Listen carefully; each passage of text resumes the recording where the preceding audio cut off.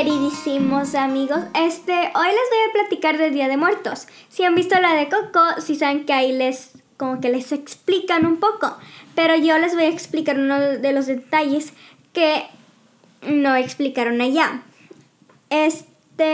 Y pues el título de hoy será una rápida explicación de qué es el Día de Muertos. Ahí veremos la primera explicación ahorita. La primera cosa que técnicamente deben de saber o ya saben son las fotos. Las fotos son de personas que fallecieron. Por ejemplo, si sus bisabuelos, uno de sus bisabuelos falleció, ponen su foto. Lo que hace la foto es, haz de cuenta que la foto es una puerta para que puedan pasar las personas. Si han visto la de Coco, si saben que si no ponen la foto no pueden pasar. Pues es técnicamente lo mismo. Si no ponen su foto, no van a poder pasar y convivir con nosotros. Y pues eso es una de las cosas que puedes hacer que técnicamente tienes que hacer en el Día de Muertos y lo tienes que poner en el altar. La segunda cosa que les voy a platicar son los niveles del altar. El altar no puede estar plano, tiene sus propios niveles.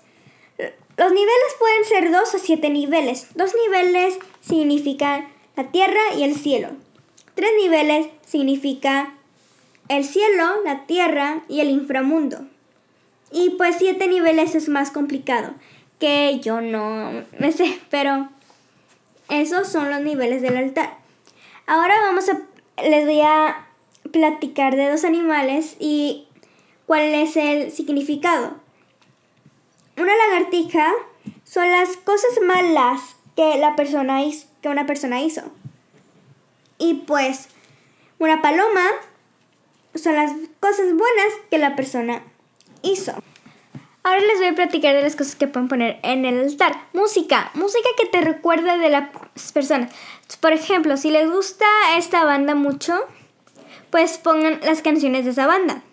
Y se van a acordar mucho de esa persona si es que la conociste. Pero pues, sí. La otra cosa que pues técnicamente tienes que poner en el altar es la cruz. La cruz es como la guía del norte, sur, y oeste. Así les guía a dónde ir al norte, ir al sur, ir al este o al oeste. Pero bueno, ahí tiene sus cosas las cruz. Así que si sabes cómo se ven así como las flechitas esas, pues ahí está. Las cosas personales de la persona. Por ejemplo, si ellos tenían un peluche que les gustaba mucho, ahí puedes poner ese peluche y ellos se los pueden llevar y les va a ayudar a tener compañía de algo pues que tenían de chiquito o así. Pero bueno, es lo que hacen las cosas personales. Una silla. Pues, ¿quién no necesita una silla para sentarse? O sea, necesitan descansar y así, era un largo camino. Necesitan descansar, sentarse y así, no se puede. Igual necesitan un reloj. Un reloj porque, tienen que quedarse con la hora, si no van a llegar tarde. Bueno, van a regresar tarde o van a regresar más temprano. Así que con un reloj ahí van a saber qué hora es y cuando ya es hora de regresarse.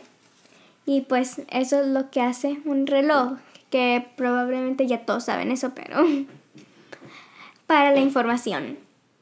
Otras cosas que deberías de poner es una toalla y jabón. El agua, ahorita me voy para el agua, pero necesitas un jabón y una toalla para lavarse y secarse las manos. Porque no quieren comer con manos sucias, ¿verdad? Y bueno, esos son por eso necesitas una toalla y el jabón. Los 4 elementos. Agua, viento, fuego y tierra.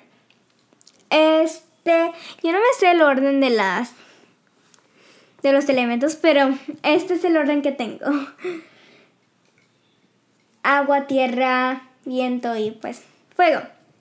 Pero bueno, vamos para el agua. El agua es para beber y para lavarse las manos porque no te puedes lavar solamente las manos con una toalla y un jabón. Necesitas agua. Y pues necesitas agua para tomar, porque ¿quién puede sobrevivir sin agua? O sea, pues sí. El viento. El papel picado. Si el papel picado es así muy delgadito y así, pues el aire que esté pasando así va a mover el papel picado, que pues eso representa el viento. La tierra. Cosas que la tierra produce. Por ejemplo, unas frutas. Así puedes poner, pues sí necesitas cosas de la tierra, si no, ¿cómo sobrevivirías? Y pues así. Y pues lo último, el fuego. Las velas. Necesitas prender velas así para que sea todo el altar. Y pues guía, que eso ahorita voy a platicar de eso. Pues esos son los 4 elementos. Comidas favoritas. ¿Quién no quiere comer su comida favorita después de años? Pues yo quiero comer mi comida favorita después de años. Y pues sí, tienen que aprovechar ese día para agarrar su comida favorita, que no pueden agarrar. Pero bueno, ya, vamos a eso. Bueno. Calaveras de dulce. Representa pues la muerte. Pues estoy diciendo esto mucho, pero bueno.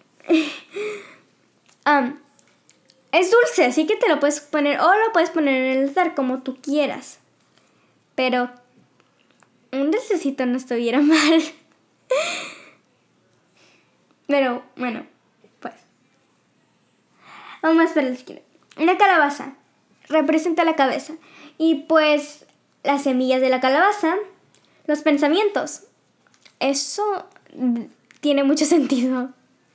Así la calabaza es una cabeza y pues adentro tiene las semillas y pues ahí adentro de nuestra cabeza tenemos nuestros pensamientos y está padre, pero bueno, pues ahora vamos para el espejo. El espejo es como un reloj. Si saben cómo nosotros podemos ver nuestro reflejo, pero ellos no. Así fantasmas, vampiros y así. Como ellos no pueden, cuando se vean en el espejo van a saber que ellos no pertenecen aquí y pertenecen allá arriba, donde ellos están viviendo ahorita. Y ahí van a saber que ya se tienen que regresar y no se pueden quedar aquí para siempre. Pues eso es lo que es el espejo. Muy bien. Padre ese truco, ¿verdad? Bueno, sigue el perro. El perro es otra guía. El perro va a guiar a las personas. Pues si saben como el perro tiene muy, muy buen olfato, pues el perro va a seguir el olfato y los va a guiar en cómo llegar y regresar a dónde van y dónde vienen. Siguiendo, es el dinero. Necesitan dinero para comprar cosas y para pagarle al perro. El perro no trabaja gratis. El perro necesita su dinerito. Pero bueno. Digo, ¿quién no se quiere llevar ¿quién no se quiere llevar compras así después de un viajecito? Porque yo sé que yo sí compro cosas después de mis viajes. Y pues sí, eso es el dinero. Que todos ya saben que es dinero, pero bueno, pues.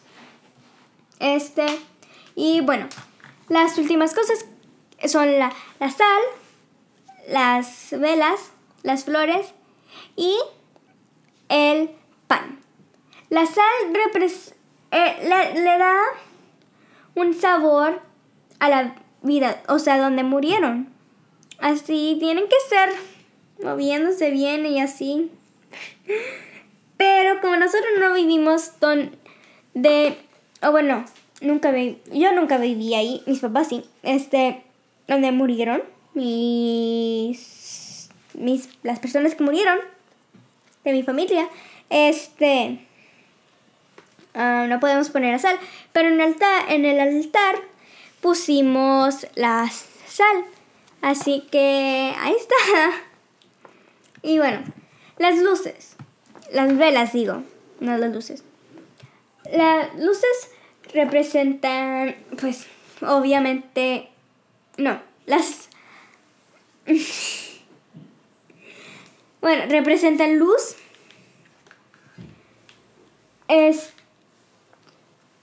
Representan muchas cosas. Y es otra guía. Iluminan el lugar para que sepan a dónde tienen que ir, que eso está padre, ¿no? Y pues, sí. Sigue las flores. Si se acuerdan en la de Coco, que pues cuando ponen su foto pueden, o bueno, no que pueden, pasan, pues sí pueden, y pasan por estas las flores, hacia el pequeño puente de flores. Pues ahí están las flores.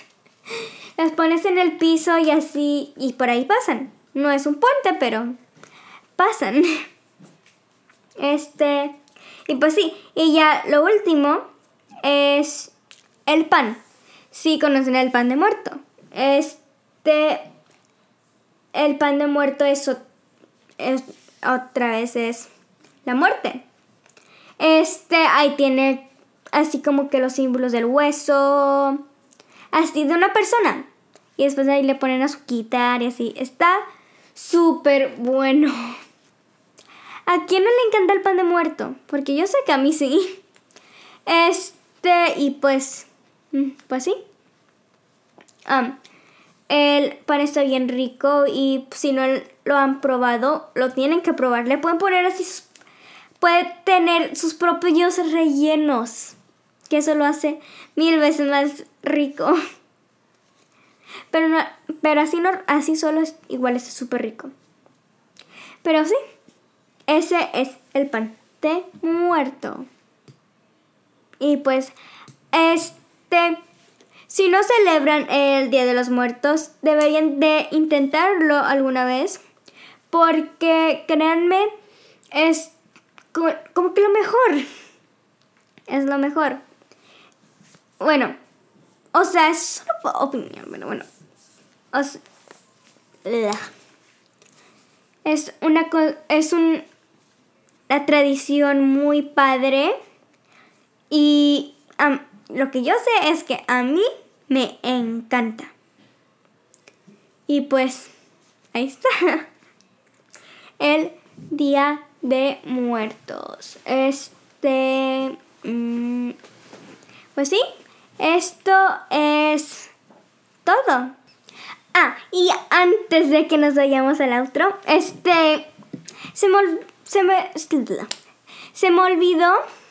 se me olvidó decirles la explicación del pan de muerto que tiene mi hermano chiquito. Tiene 5 años, así que tendrá sentido. Él dijo que el pan de muerto es un pan que se murió. No sé por qué se le ocurrió decir eso, pero tiene 5 años, déjenlo. Es lo que él se imagina. Pero bueno, yo estoy muy contenta de celebrar el Día de Muertos porque tengo 2 tradiciones. Bueno, hay 2 tradiciones durante esta semana. Halloween y pues el Día de Muertos, obvio. Y créanme créanme, les va a encantar el sentimiento de que su familia, que ya no pueden ver, los va a venir a visitar. Y pues créanme, se siente bien padre. Y pues, si ustedes no festejan el Día de Muertos, deberían de intentarlo. Y pues, bueno, vamos al outro. Pues espero que les haya gustado este episodio. No sé si estoy temprano o tarde. ¿Qué? Perdí la cuenta. Pero bueno, espero que les haya gustado este episodio. Si no han intentado el Día de Muertos, inténtelo por favor. Les va a encantar. Y pues, o bueno, hacer el altar y así. O bueno, celebrar el Día de Muertos. Lo tienen que intentar si no lo han hecho. Pero bueno, espero que les haya gustado este episodio y los veré en el siguiente. Bye.